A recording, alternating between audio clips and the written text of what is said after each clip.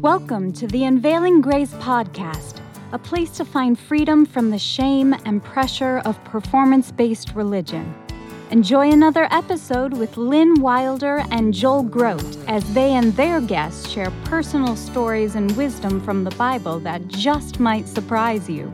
We invite you to experience a grace that heals.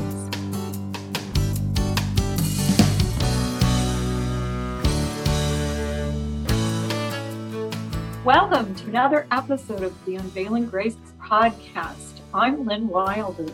And I'm Joel Groat, and this is part 2 in our series with Teresa Steed. Teresa grew up within the FLDS, Fundamentals Latter-day Saint community, best known as being led by Rulon Jeffs and later by Warren Jeffs. As she was growing up, 3 moms, and more added later, lots of siblings, starting to help cook breakfast at age 11, totally in charge of cooking breakfast for, she said, what seemed to her 60 people. It was probably close to that. So in part 2, we're going to take a look at Teresa's life going forward, and you'll have to listen to the last episode to get to the details. It's a fascinating look inside what life was like in polygamy, just a totally different world, and the things she shared. But when we finished up last time, her family had been slowly being called away to the new FLDS compound that Warren Jeffs was building in Texas. People would just get a call and then they would just move out and leave Utah and move there, or Arizona. They were right on the border. And then finally at age 14, the rest of her family gets called not to Texas. They get called to a safe house in Colorado. So Lynn, let's pick it up there with Teresa, because this is fascinating. A lot of this is like totally new information to me. So this is 2006, correct? Yes. And Teresa is 14 years old, and someone has decided it's time for her to get married. And yet I believe you're in like a safe house kind of in Colorado at the moment. Okay, so you've been asked to leave Hilldale, and you probably didn't even know where you were going when you left, right? No. So who is in charge of your group? You're 14. How old is the person in charge? Who's in charge of moving you to this other location? It's kind of like a whole jumble of, so Dad, my father was in Texas, and I don't remember, I believe it was him that, well, actually, no, he was not the one that called us and told us we were moving. Our uncle, Lee Steed, is the one that told us, and he is the one that was in charge of the house in Colorado in hiding. So he's the one that, like, all the boys, because there's a lot of older boys by this time, then there was quite a few young men that were not getting married. The young girls and stuff were actually getting married more to older men and men that already had wives. So there was quite a few young men that did not have wives yet. Right. And in the previous podcast for people, Teresa shared that when a girl got to marrying age, which could be as young as 14, all the prophet had to do was say, I want her for a wife, and she was his wife. Pretty much no questions asked. And so girls were being assigned to the prophet or to the prophet's friends, other fellow leaders. So this was not a dating situation. But it leaves out young men. So you have both young women marrying, but then you have teenage boys with no one to marry, or guys in their 20s. So tell us how that works. With the young men, is that what you're saying, or what? Yeah. Yes, and then with the women, yes. So I actually did have one of my brothers get married during the time that my dad went to Texas, and he may have left in 2004. I think it was in 2004 when my dad went to Texas. So I did have one of my brothers, and he was early 20s. So okay. Anyway, and the prophet decides. Yes. Okay, you are allowed then to get married, or you're not, right? Yes. So he was, he had been chosen, like God revealed to me that, you're to get married, and this is the young lady that you are to marry. And by the way, his wife was 15 too. So she moved into the same house with us, lived with us at 15. But so I did have one of my brothers get married during that time. Just there was quite a few of them, and they weren't, like, okay, so when my dad was young, a lot of times young men got married at 18 or 19, but this was slowing down quite a bit during this time, but there wasn't as many young men getting married. So because the prophet wasn't giving them permission to do so. So quite a few young boys actually were leaving. Either they were leaving or else they were being told that they weren't doing things correctly. Maybe they liked a girl and they told somebody they liked a girl, so then they got kicked out of the community. And sometimes those boys got kicked out pretty young, 16, go figure life out on their own. So. And just you're out. Go find your own place to live, go find your own job. You're just like, okay, on your own, and you're not allowed to stay within the community. With no experience in the outside world, right? Yeah. I mean, I can't attest to what happened to them because I wasn't a young man, obviously. But I do know, like, I remember hearing of boys being sent away from the community and getting, kicked out of the community. But they couldn't be there, go figure it out. Okay. So then back to your story. At 14, you're in Colorado. What happens next? So about a month after I moved there, Warren Jeffs had the bishop that was in charge call the family and read us a revelation. So I don't know if anybody knows this, but by this time, Warren was getting revelations and publishing them. He was actually having them typed up and read to people, and now a lot of his messages were read as revelations. Okay. I, God, revealed this to my servant. That is how some of them started. Right. Okay. Scripture, like Doctrine and Covenants 132 expanded, right? Yeah. Anyway, so March, then we got a call and the whole family gathered together. The bishop reads us this revelation that our dad was, like, it didn't even specify what he did, but that he was excommunicated from the church and he was to go repent of his sins from afar, meaning that he was kicked out of the community. Even though it may not have been a community, he was kicked out of the church and to not have communication. All of his wives were released from him, so this was March 2006. Wow. So in one fell swoop, your dad loses everything that he has.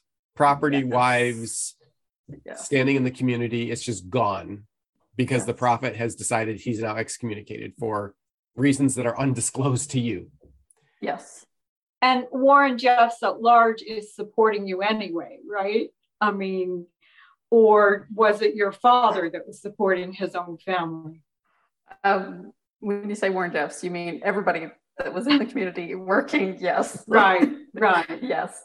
So, everybody on top of giving 1/10, then they were to give more than that. And all of these young boys, like some of my brothers started working for my uncle in construction at the age of 12, 13, by 16, they were out on big jobs and stuff like that, earning money, and they were not getting a paycheck.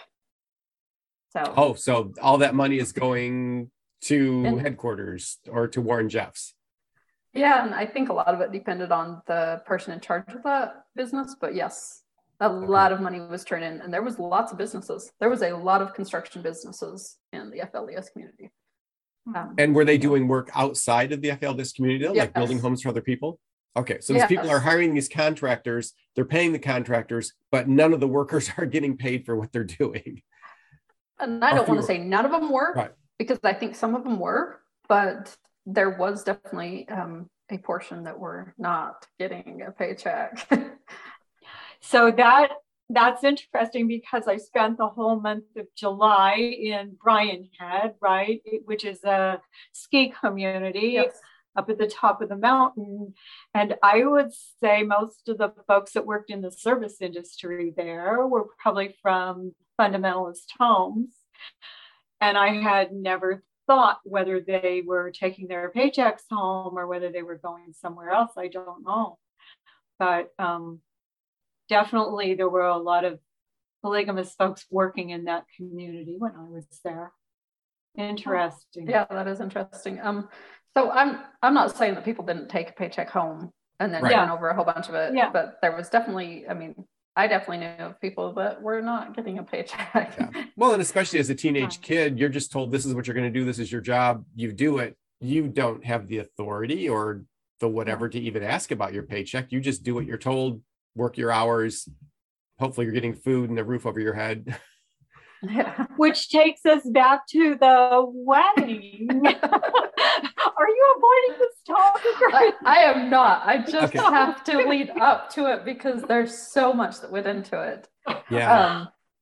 Were you in Colorado at the time you got called to be married? Or so living in Colorado, and by then we'd been living there for about 5 months.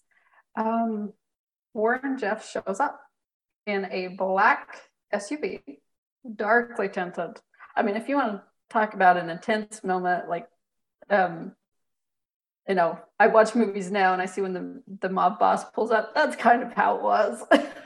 Yeah. Oh dear. You didn't know what was up. Oh no, it wasn't like nobody knew he was showing up. He showed up and got out, and you know, so it's just this intense moment of what's going to happen, you know, not knowing anything. So is he marrying us? Is he excommunicating us? Is he? Yeah. Okay. Yeah, you had no clue. Like I had no clue what he was doing there, what he'd come to do. So he met with our uncle there, and he had brought in some other men with him, other people that were close to him. He actually brought the bishop, and this bishop was actually over the community in Short Creek, but also over the people in Colorado. So in Colorado, it was just houses dispersed, like around the area, you know, sometimes. Do you know how many?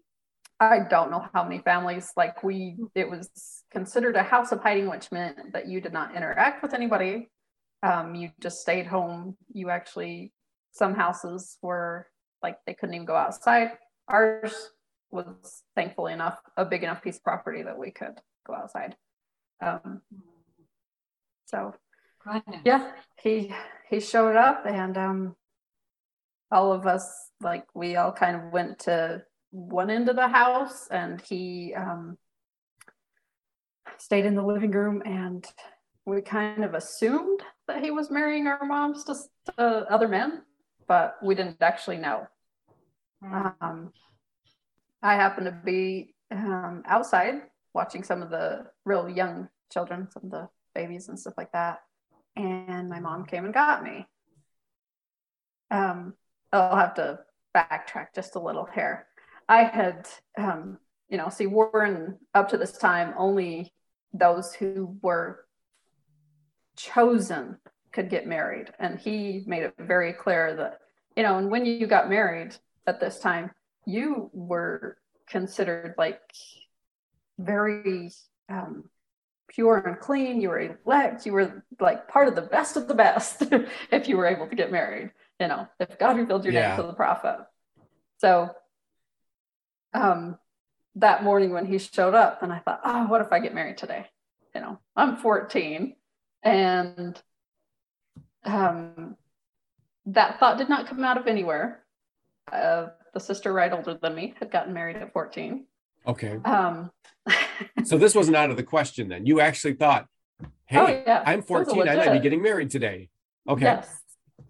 So I was like, oh, you know what? I should go change my, you know, I should go change my socks. My socks had some holes in them. And I'm like, you know, I should at least go change my socks in case I get married today.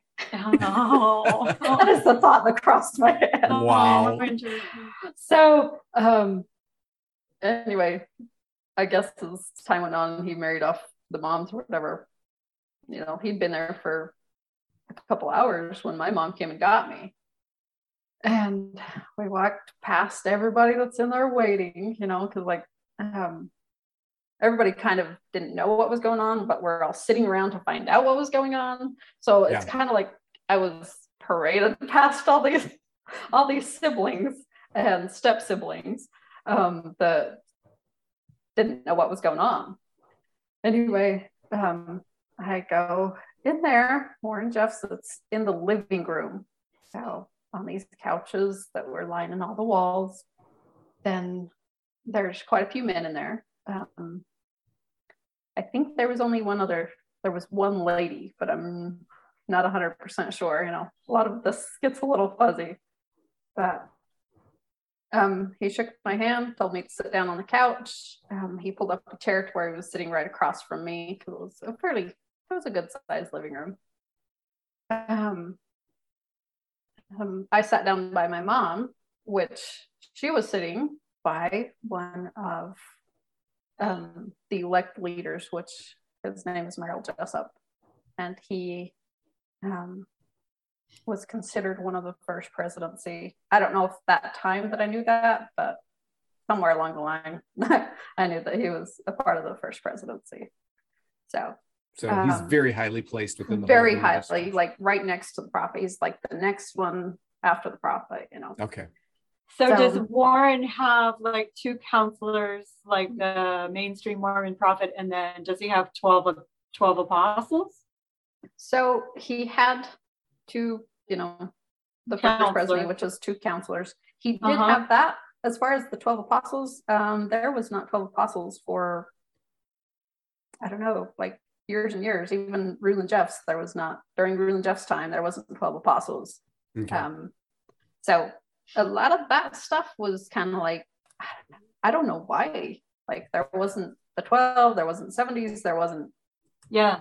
Which is interesting. Well, almost like they're picking and choosing some of the main, a little bit. Right. Well, and if you don't have these other guys, there's less people to vie for power. There's less threats and less competition for the power. The fewer the people that are in power, the more power they have, and the less they have to worry about other people trying to take that over. So okay. So I'm excited to hear who you get to marry, Teresa. So my mom's sitting by Merrill, and I'm sitting by my mom. Warren's like, I've now sealed your mother to Merrill Jessup. So he is now your father. And I'm like, okay. And he says, how old are you? He asked me how old I was. And I'm like, 14. And he says, okay, when's your birthday? I tell him, August 6th. And he's like, oh, by the way, this is 4th of July. Okay, so you're like within less than 2 months away from turning 15. Yes. Okay. Yes. Mm-hmm. So he's like, oh, so you're close to being 15. I'm like, yeah. He said, well, I want you to know there's no underage marriage in priesthood. Anyway, I remember him saying a lot of other stuff. I do not know what he said. Like I cannot even think that the only thing that has stuck with me through all of these years was that he repeated over and over that there was no underage marriage in priesthood. Okay, what does that mean? Like, what's considered underage marriage? Well, statutory is what, 16? I think in Utah it was considered 16, but I don't know. I really don't. I don't know. He meant by that, according to the law, to, the outside world and stuff that called it underage marriage. Well, that is not the case here. Here where we are, that is, there's no such thing. A girl could get married at any age, and it would be proper and right and, pleasing to God. Okay. So, he told me, he's like, the Lord has revealed to me, these are his words, the Lord has revealed to me that you belong to Brother Nathan Jessup. Nathan being a brother of Merrill or son? A son. Okay. Merrill's son. Out of the corner of my eye, because I was so focused on Warren, like I didn't even look at the other guys in the room. Like I could tell you a few of who was there, but I don't think it's all of them. Mm-hmm. But out of the corner of my eye, then I see him like sit up straight, like he just sat up in his chair, And he later told me that he had no clue he was getting married that day. Oh, Wow. Another wife. So did you know who he was? Could you have picked Nathan out of a crowd then? Yes, I could. Okay. So he was living in Colorado as well. When we moved up there, I think eventually some of his family came up there, because I was told later that they had moved to Colorado about 2 months before I got married. So he would come over to Lee's house, and because Lee's house was, we had a big shop there and stuff, it was considered the storehouse for everything. Okay. So, like, it's where all these families would come get food from. They would come, like, we had cows, we milked those cows, and they would come get milk from us. We had a whole bunch of chickens, they would come get eggs from us, So Okay. So where you're staying is kind of the lived. Central hub for a lot of Yes. people then. Okay. Yes. yeah. So I knew who Nathan was. He had shown up one time, and he'd stayed for about an hour, told some funny jokes, and he was a middle-aged, well, kind of middle-aged. He was in his 30s. And later 30s, I believe. Yeah. And already had wives, I assume. Yes, and had already been married several times, had many wives. I was number 10. So Wow. I was Okay. his 10th wife. And he didn't know this was coming. You can tell by his reaction. He hears his I name could and he's like, tell, yes. "Oh, okay. Meet the new Yes. wife." Well, Wow. maybe it was a little shocking to him that I was 14. I don't know. Like, I think even that maybe it's been a little bit shocking to him. So, okay. Yeah. The question I'm thinking most people are listening. So did you ever talk to him about this? Did you ever say, what was it like for you? What was it like for me? No. So there's no. Oh, you're saying as far as later, marriage? yeah. After the fact. I don't think I ever asked him how it was, other than if he had known, and he said no. So Okay. it's not like it's not like he shared his feelings on the matter. Okay. But you did get married then. Yes. So just right then and there, I did know who he was. Did I know him very well? No, but I could at least pick his face out of a crowd. Okay. So we, right then and there, word tells us to both stand up. I thought this was kind of interesting because I was thinking back on it. I had never actually been to a wedding. Out of all my older sisters and everybody that had been married, I had Wow. never been to a wedding. Huh. So I didn't even know exactly what we were supposed to do or what was supposed to happen. The marriage covenant that Warren would read was in quite a few different books that Warren had published. So I had read that, I knew at least what he was going to read, but I had never been to a wedding. So my only question is, did you have your clean socks on without holes? I did. I actually did have my clean socks, which was very good because we were not allowed to wear shoes inside the house. That was one of Warren's rules. Oh. So Okay. yeah. So I had no shoes on. So it was a good thing that I at least changed my socks, because So the dress right I was wearing then was and not there, pretty. Right then and there, in front of Whoever's sitting in family. there, yeah. Family wasn't in there other than my mom. just like church elders and stuff. Yes. Huh? Yeah. Okay. Wow. The other lady that was in there was Warren's wife. So I know for sure she was in there, but I don't think there was any other ladies. It was just church elders and my One mom. of his wives. Wow. Yeah, just one of And- his wives. And we're at the end of another podcast episode. This is unreal. This has gone so fast. So we're gonna have, Well, maybe we should recap a little, right? Because Yeah. somebody might Probably have should. jumped in here. Teresa Steed grew up in fundamentalist Latter-day Saint home. Her parents were generational FLDS. At one point, she's called to leave Hilldale and go to Colorado. Her father gets excommunicated, I suppose, from the church, kicked out. And then one day the prophet shows up and immediately marries her to someone at the age of 14. Oh, dear God in heaven, this ends in a good place, though, because this very sweet woman, Teresa, has come to know the Lord of the Bible.